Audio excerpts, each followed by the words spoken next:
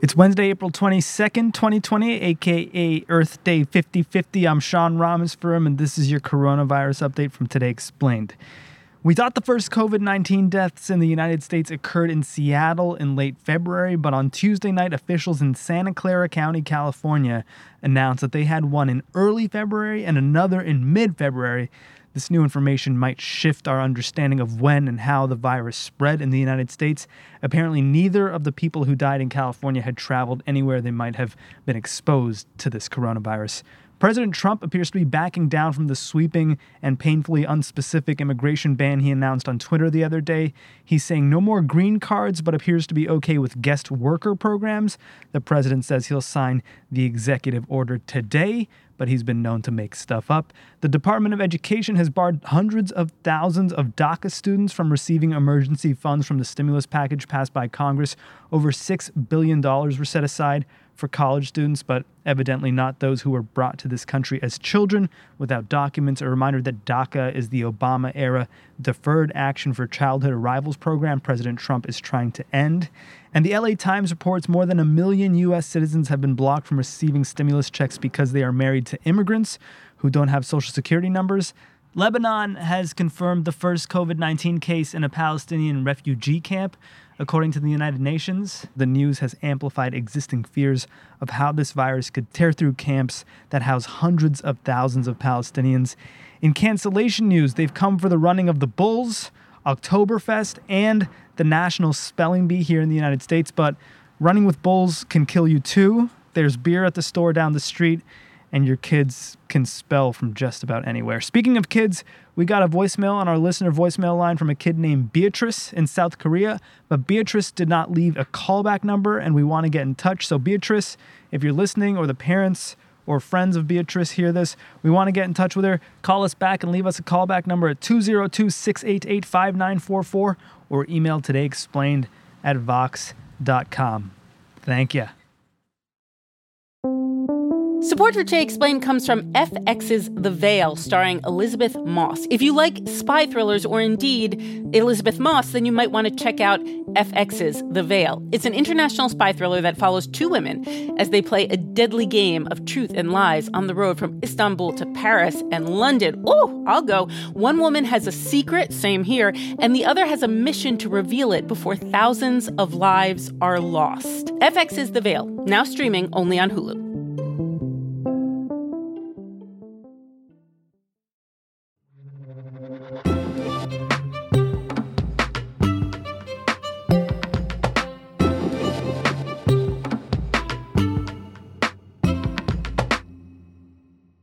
50 years ago today, millions of Americans got together for demonstrations, celebrations, and cleanups to mark the very first Earth Day. Later that same year, President Richard Nixon founded the Environmental Protection Agency, and we got the Clean Air Act of 1970. Since then, we haven't done the best job of protecting the planet. We have rules regulating industrial pollution, but President Trump just suspended them. We recycle, but it sort of depends on where you live, and chances are most of our plastics are ending up in the trash, or worse, the oceans. We have more fuel-efficient vehicles, but we've pumped trillions and trillions and trillions of tons of carbon dioxide into the atmosphere since the original Earth Day in 1970. But it's never too late to stop treating the planet like trash, and in honor of that, today we're going to mark Earth Day 50 with Umair, Irfan, and Brian Resnick, both write about the planet for Vox, and every year they get together on Earth Day to talk about what we've learned about our planet in the preceding spin around the sun. We're going to start with Umair. We learned a lot of things about the species that we've lost. We also got some stark examples of how climate change is playing out on this planet.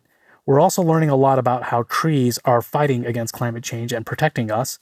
And we're learning how quickly that air pollution can be reduced. And we discovered a lot of new things about life on this planet. Well, that sounds positive. I guess let's start with the sad stuff. Which species did we lose this year? Well, in the past year, we lost organisms like the Chinese paddlefish and the Cryptic treehunter bird, and other species like the Sumatran rhino were declared locally extinct, meaning that they were no longer found in some of their ancestral habitats and are now only found in a very few scattered places around the world. Well, let's hear a bit about the Chinese paddlefish, Cryptic treehunter, and Sumatran rhino. What are their greatest hits?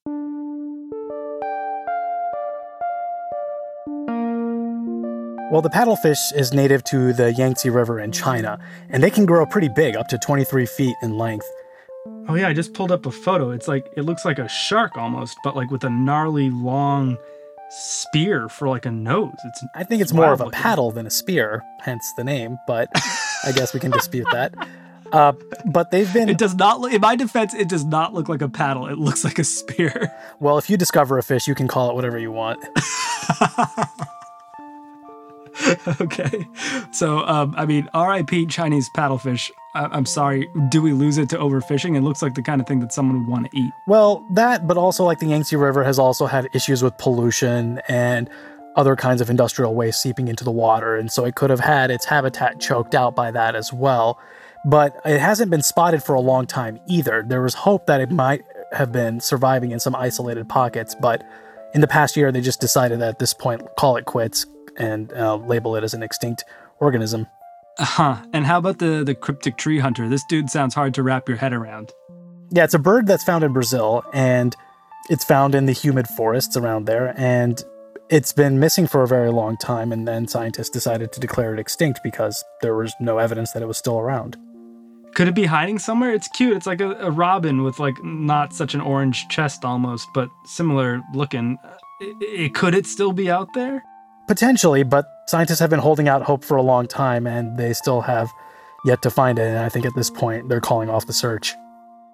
And is this because of us? Did we do this too? Is this deforestation, or is this potentially, natural causes? It's hard to say. I mean, you're right that there are natural extinctions that constantly happen, but the Amazon rainforest has also been experiencing a high rate of deforestation, as well as human encroachment and settlement and things like agriculture in its vicinity. And that's causing disruption to that ecosystem, making it harder for many of the native species to survive. And this could be a casualty of that.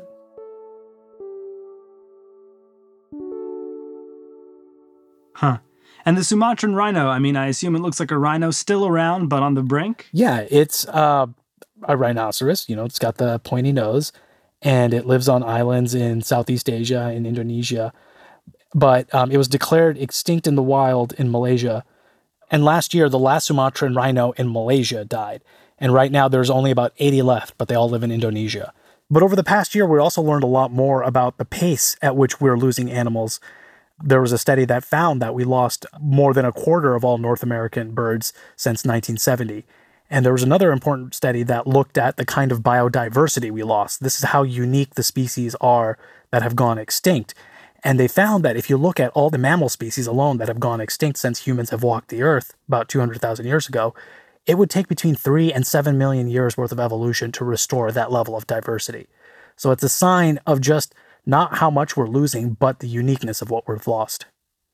Okay, so from bad news to bad news, climate change is getting worse? Yes, and we got a pretty stark example of that with the fires we saw in Australia in late 2019 and early 2020. Right. They came amid Australia's hottest year on record. Now, Australia has a notoriously volatile climate. It often goes between extremes of heat and cold and wet and dry. When you see this volatility on top of the warming that the planet has been seeing due to human activity, it makes an extreme situation even more extreme. And these fires, they went on to burn more than 27 million acres, destroy more than 3,000 homes, kill more than 29 people, and the smoke that they created went all around the world, literally circled the planet. And in Australia, it's pretty alarming because these ecosystems are some of the most fragile and unique in the world. There are animals in Australia that you don't find anywhere else. And I think the fires in Australia are still fresh in our minds, but how is this going to replicate around the world? Well, it's true that other countries don't have the same kind of notoriously variable climate, but other countries should pay attention because as the climate changes, more extremes will start coming toward them as well. So there are other parts of the world, particularly those around the Mediterranean region, that have some overlapping climate bands similar to Australia, and they are going to eventually struggle with things like drought and more extreme heat and things like that. And that kind of volatility will start to come to them as well. So what we saw in Australia could be a sign of things to come. And a small silver lining here is that trees are getting better at dealing with climate change? Well, I would say that we learned a lot more about how trees are helping us fight climate change in the past year. trees help cool the air around them. They also take in carbon dioxide and store it in their biomass. And then as they die and decay, they store it in the soil. So over time, these forests take carbon dioxide out of the air and help mitigate some of the emissions that we're putting out there. And we learned last year, like there was some research that came out that showed that if we were to restore forests, basically bring them back to where they were before humans started cutting them down, we could offset a huge amount of human-caused greenhouse gas emissions. Now, that particular study, some researchers were questioning the scope of its findings, but a lot more people do agree that trees and restoring ecosystems and forests are an important part of fighting climate change. And there's now been a global effort to help enhance these things, like the United Nations Green Climate Fund, which is helping subsidize forest restoration projects in developing countries. Even Donald Trump, who has been hostile to acting on climate change, touted his plans to plant more trees during his State of the Union address this year. So this might be one place where the whole world can find common cause. Nice. And you said we discovered some new things about life on this planet? While we did lose a number of species, we found some more too. There are more electric eel species that were recently discovered. What? We got new species? Yeah. There was a debate about whether there was one, and I think researchers came out and decided that there were now more than one of this one type of electric eel. And this has nothing to do with like CRISPR? No, they did not create this in a laboratory. This is just basically researchers looking at the distinctions between the ones that they've found so far, and they decided that they're actually different kinds of species. Well, I mean, this discovery that we have more electric eels is shocking, quite frankly. I see what you did there, Sean. Good one. Anything else? Well, there was also a recent discovery that there are 10 apple varieties that were once thought extinct that were rediscovered in the Pacific Northwest. Wait, that's amazing. They're still discovering new apples? Yeah, I mean, like, we're not eating all the apples that are out there, and there were some that were historically known and that are now lost, but now researchers have reported that those have actually not been lost, and potentially they could be recultivated and introduce new varieties. Cool. Well, can't wait to download some of that OS. Anything else before we go? Well, in general, we've been noticing that nature is quite resilient and it can bounce back. One of the most stunning examples of that we've seen recently has been in flowers. They're much more robust and way less fragile and delicate than we once thought. I think your colleague Brian wrote about that one, huh? He did indeed. We'll talk to him after the break, Umair. All right, you do that.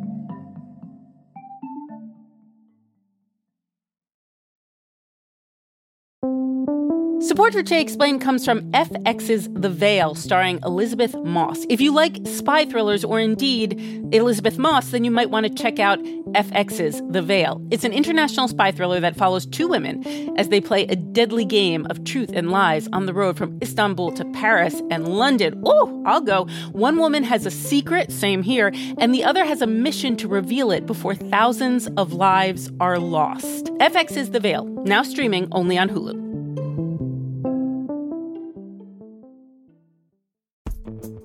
Vacations can be tricky.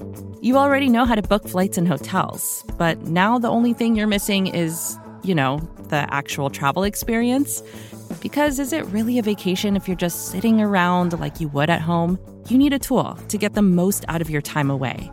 That's where Viator steps in. You can book guided tours, activities, excursions, and more in one place to make your trip truly unforgettable. Viator has over 300,000 travel experiences to choose from. Everything from simple tours to extreme adventures and all the niche, interesting stuff in between. So you can plan something that everyone you're traveling with will enjoy. Real traveler reviews give the inside scoop from people who already been on the experiences you're considering, so you can plan with confidence. Free cancellation helps you plan for the unexpected. And 24/7 customer support means you can travel worry-free. Download the Viator app now and use code Viator10 for 10% off your first booking in the app. Find travel experiences for you. Do more with Viator. Today explain. Brian Resnick, Vox, you wrote a story recently about the study that Umair Irfan Vox, our colleague, just told us about, this flower study, this study that says flowers aren't as fragile as they seem. How so? maybe it's just the lockdowns and maybe it's just like the state of the world where everything seems so fragile and like it's such like a panic moment that I saw this study that in normal times would be something simple and, maybe it's like a little cute study, but like this one really hit me very hard emotionally. It's a study about what happens to flowers after they have accidents. And like the study references like this idea that like sometimes a tree branch falls on a flower and what is the flower to do after it gets misaligned? Because there's this like delicate nature of evolution where the flower needs to be oriented just perfectly so a bee can come and land on it and pollinate it and continue the flower lines. It was really like kind of like a touching story for me to hear the scientists talk about how they did this. And this has never been documented in the scientific literature before. The scientist I spoke to about this was telling me like he went through all of Darwin's writings, and Darwin was a huge botanist himself. He like did this huge internet search and he couldn't find any reference to this like really simple small thing flowers do, which is, when they get knocked down, they try to right themselves up. This scientist, he told me a story about 10 years ago when he was in Australia and he came across a trigger plant. A trigger plant? Yeah, a trigger plant is kind of like a snapdragon here in the US where it has like a tall stalk that goes up and down vertical, and then all around the stalk, flowers are pointing outwards, like towards the horizon. And like looks like this like kind of jewel-encrusted stalk. He went out and he saw a trigger plant that had fallen down, like a branch had fallen on top of it and pushed it over. And that's a problem for the trigger plant because the flowers, they point outwards because when the flowers are oriented like that, there's a landing pad for a bee to land on so it can pollinate that flower. And when the plant is knocked over, the bee has nowhere to land. The bee can't go upside down. And sometimes, too, it's not just like the bee giving the pollen that's messed up. It's the bee receiving the pollen that's messed up, too, when the plant is suffered an accident when it falls down. And so this scientist just observed that after this flower was knocked over, he saw the flowers on the stalk reorient themselves. They twisted into the right position. And he just took note of that. And like for the last 10 years, he and a co-author have just been like, whenever they can notice a flower that has turned around after they've either tied it down or after a branch falls on it, they've made note of it. And 10 years later, they have this like remarkably small, beautiful finding in a paper that's just flowers try to save themselves after an injury. Huh. But it just feels sort of intuitive that would be the case. Like if you put a houseplant in a window, it starts leaning towards the light because it's like, oh, this is what I want, What's the major revelation here? It's incredibly intuitive. It's incredibly small.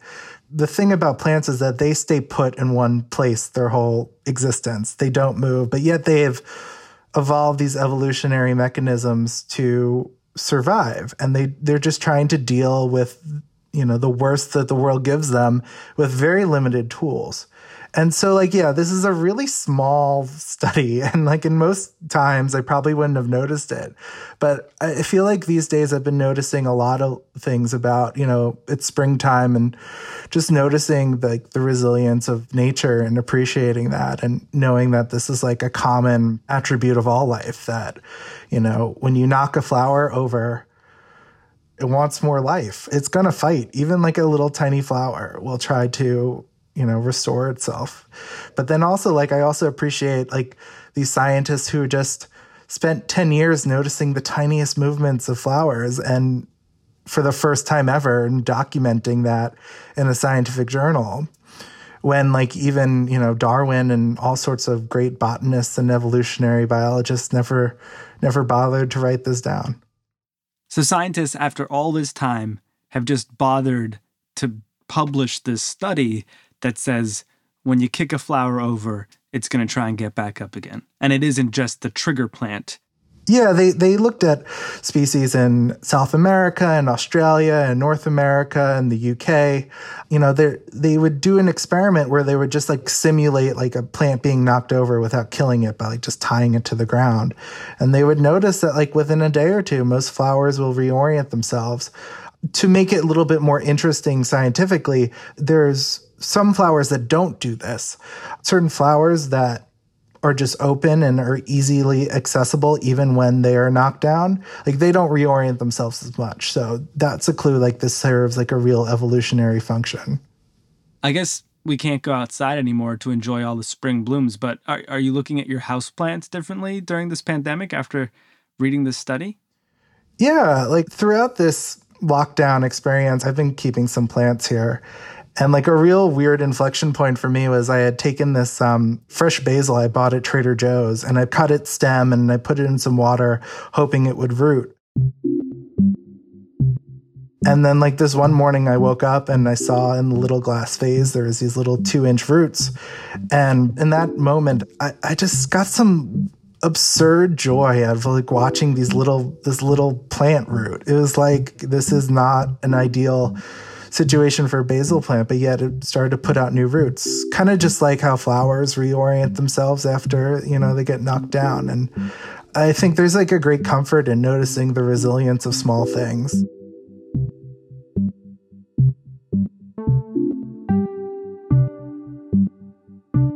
Brian Resnick writes about science for Vox. Umair Irfan focuses on the environment. You can find the article they wrote about all the things we've learned about Earth this year over at vox.com.